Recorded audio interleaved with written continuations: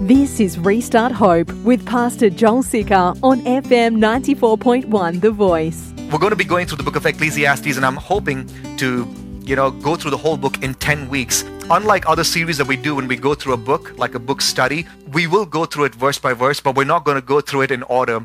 The way the book is written, it actually is going through it every single week. We're taking a chunk of it. It's beneficial for us to take 10 topics from this book, and we'll go through it verse by verse, but we're going to cover 10 topics. And the title for the series is going to be Lessons That Life Teaches Us. Ecclesiastes, Lessons That Life Teaches Us. This is one of the oldest philosophical books in the world. In fact, before the Greek philosophers even hit the scene, you had Hebrew philosophers, and Solomon is one of them. He wrote this book about 1,000 years before Jesus walked the earth, so 1,000 years before Jesus was born and lived and died and rose again. But this book is not just about philosophy. This book actually is still inspired by God, even though it talks a lot about life and death, and its focus is to bring us back to the center of why we were created and what our purpose in life is. I think it's a very timely book for us to study when we come together as a church for God to speak to us, because we're going through a time where life seems to be meaningless. And we're living in a world where we're running from one thing to another to find meaning. And I love that in the Bible, that God in His divine wisdom even has this book of Ecclesiastes for us to find our bearings in what did He create us for. So here are 5 questions I want to ask you. And if you answer yes to any of these questions, this series is for you. You know what? I'll throw in a bonus question, number 6 too, okay? Just to even it off. Number 1, are you bored of life? You could comment on your live stream over there. If you say yes, I'm bored of life, I'm bored in life, I'm bored all the time, this series is for you. Are you struggling to keep it together? That is, when bad news comes, it's like, hey, you just lost your job. You need to sit at home and quarantine yourself, and whenever things shake you, whenever things change, do you struggle keeping things together? This series is for you. Are you working really hard to find your sense of worth in this world? Are you working so hard to find your sense of worth? It's like, man, you know deep inside that you are better than what your parents say you are, what your colleagues say you are, what your boss says you are, what your ex-husband says that you are. Are you working really hard to find your sense of worth in this world? If you say yes, this series is for you. If you've ever wondered about life, death, and afterlife, ever wondered?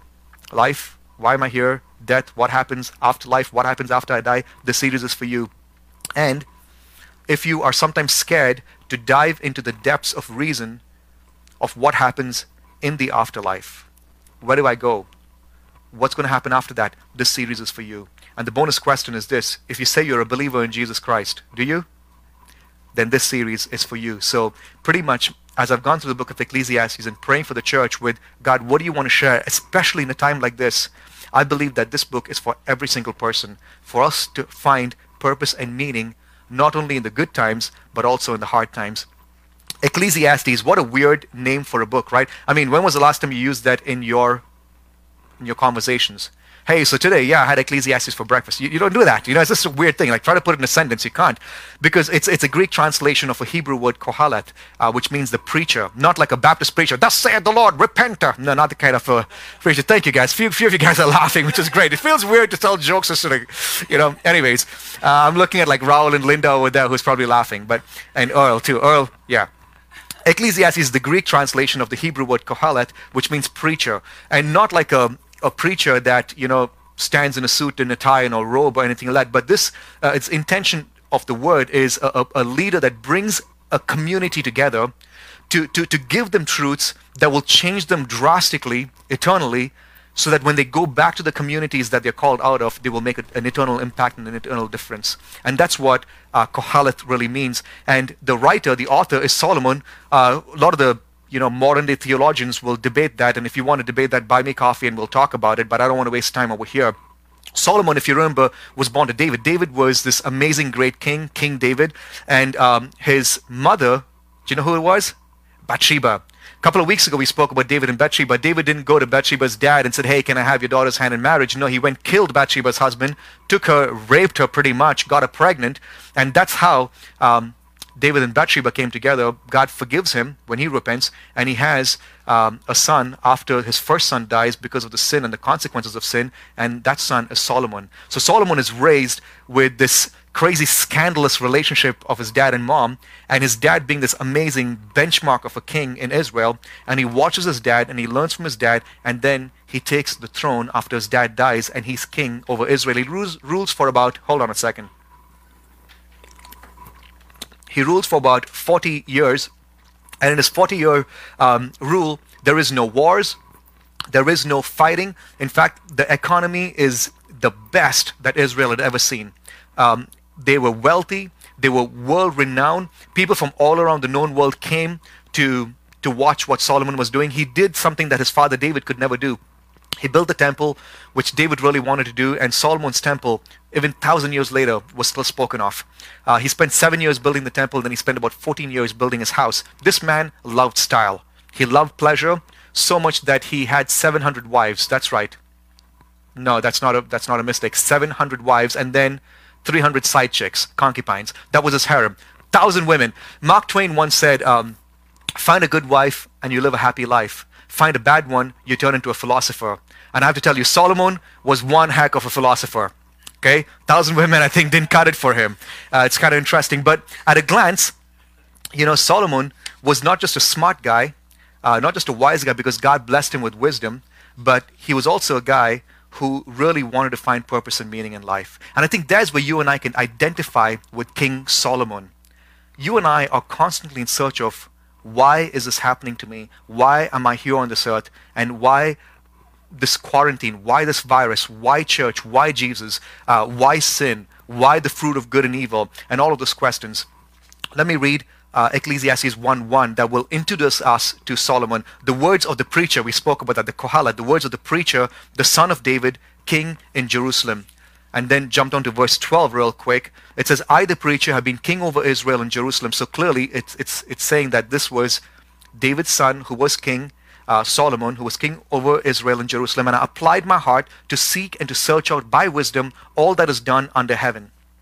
It's an unhappy business that God has given to the children of man to be busy with. He says, I've seen everything that's done under the sun, and behold, all is vanity and a striving after the wind. We're going to break down these few verses in this next couple of minutes. So let's gather around, and while we have breath in our lungs like we sang, let's learn from this raw, honest, reasonable book that God has given us in His Word, and let's be pointed. Let our spirits, let our soul, let our affections be pointed more towards Jesus and find value and worth of who He is and who He's calling us to be. So let's pray before we jump into this. Father, I'm going to thank you now, Lord, for what you're going to do. Lord, these words are very relevant and at the same time can be very scary when we go through uncertain times.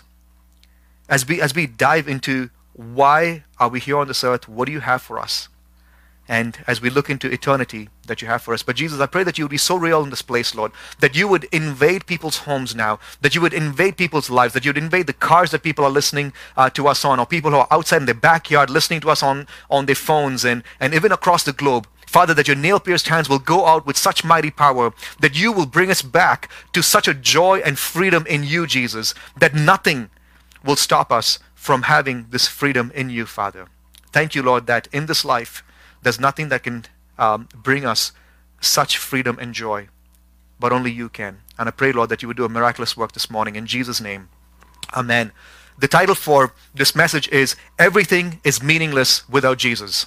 Wow, how encouraging is that? Everything is meaningless without Jesus. And while you're writing that title down on your piece of paper and your notes, I want you to know that the mission of our church, okay, the mission and vision for our church is for us to encourage believers to fall deeply in love with Jesus, and that our intimacy with Christ will compel unbelievers to find new hope in Jesus Christ. That's our hope. And so when I throw titles like this at you, and when we ask about questions of why we're here and what happens after we die, it's not meant to be Debbie Downer. But this is supposed to be to encourage us to fall deeply in love with Jesus and for us to grow more and more intimate in our walk with God, and that our intimacy will be like a billboard of the grace of God to those that don't have a relationship with Jesus. Everything is meaningless without Jesus. Let me give you an illustration, okay? Life has this very monotonous drudgery. You ever experienced that? It's terrible, man. Every time I meet with my leaders, I have a meeting with them, and then sometimes our conversations go late into the night, and I ask them, "Hey, what time are you working tomorrow morning?" I feel really sorry because it's at 8 o'clock, it's at 7 o'clock, it's at 6 o'clock, and I'm like, "Man, you're hanging out here till 10:30 at night.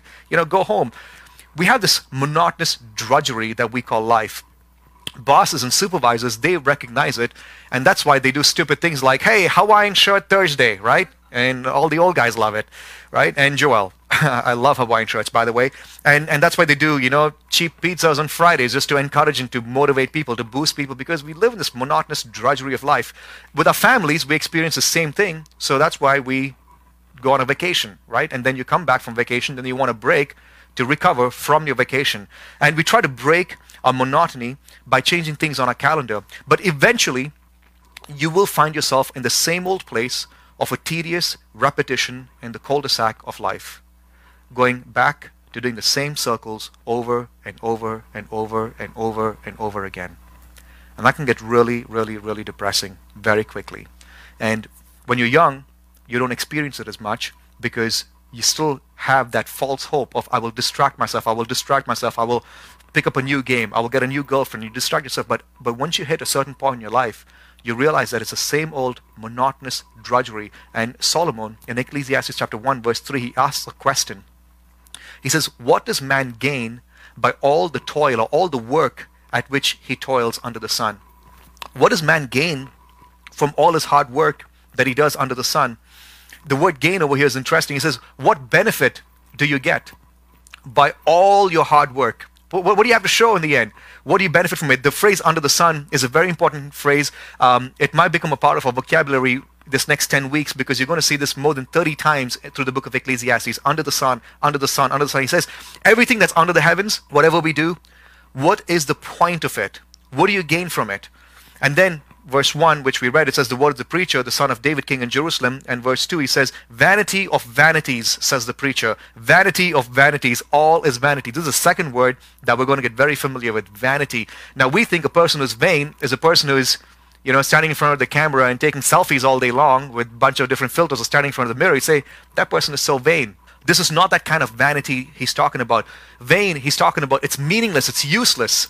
It lacks substance. It has no point to it. That's what he's saying. The picture in Hebrew is this.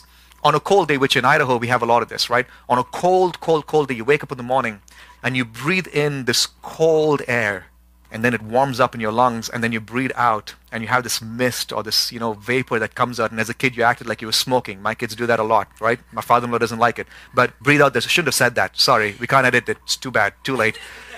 It goes out like vapor. And that's what he's talking about, vanity. That's what habel is the word, is the Hebrew word. It's meaningless. It's useless. It's got no point. It's here today and it's gone 2 seconds later. It has no sense to it. It's just vapor. And he says, vanities of vanities in Hebrew, when something is repeated, you got to make note of it.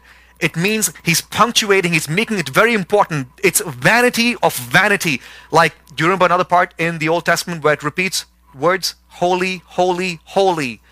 The emphasis on the holiness of God. And here he says, what is the point of all our work under the sun? Meaningless, meaningless. And he uses this word 4 times in one sentence. Vanity of vanity, says the preacher. Vanity of vanities, exclamation. All is vanity. What's the point of this monotonous drudgery called life that we circle in and out of, in and out of?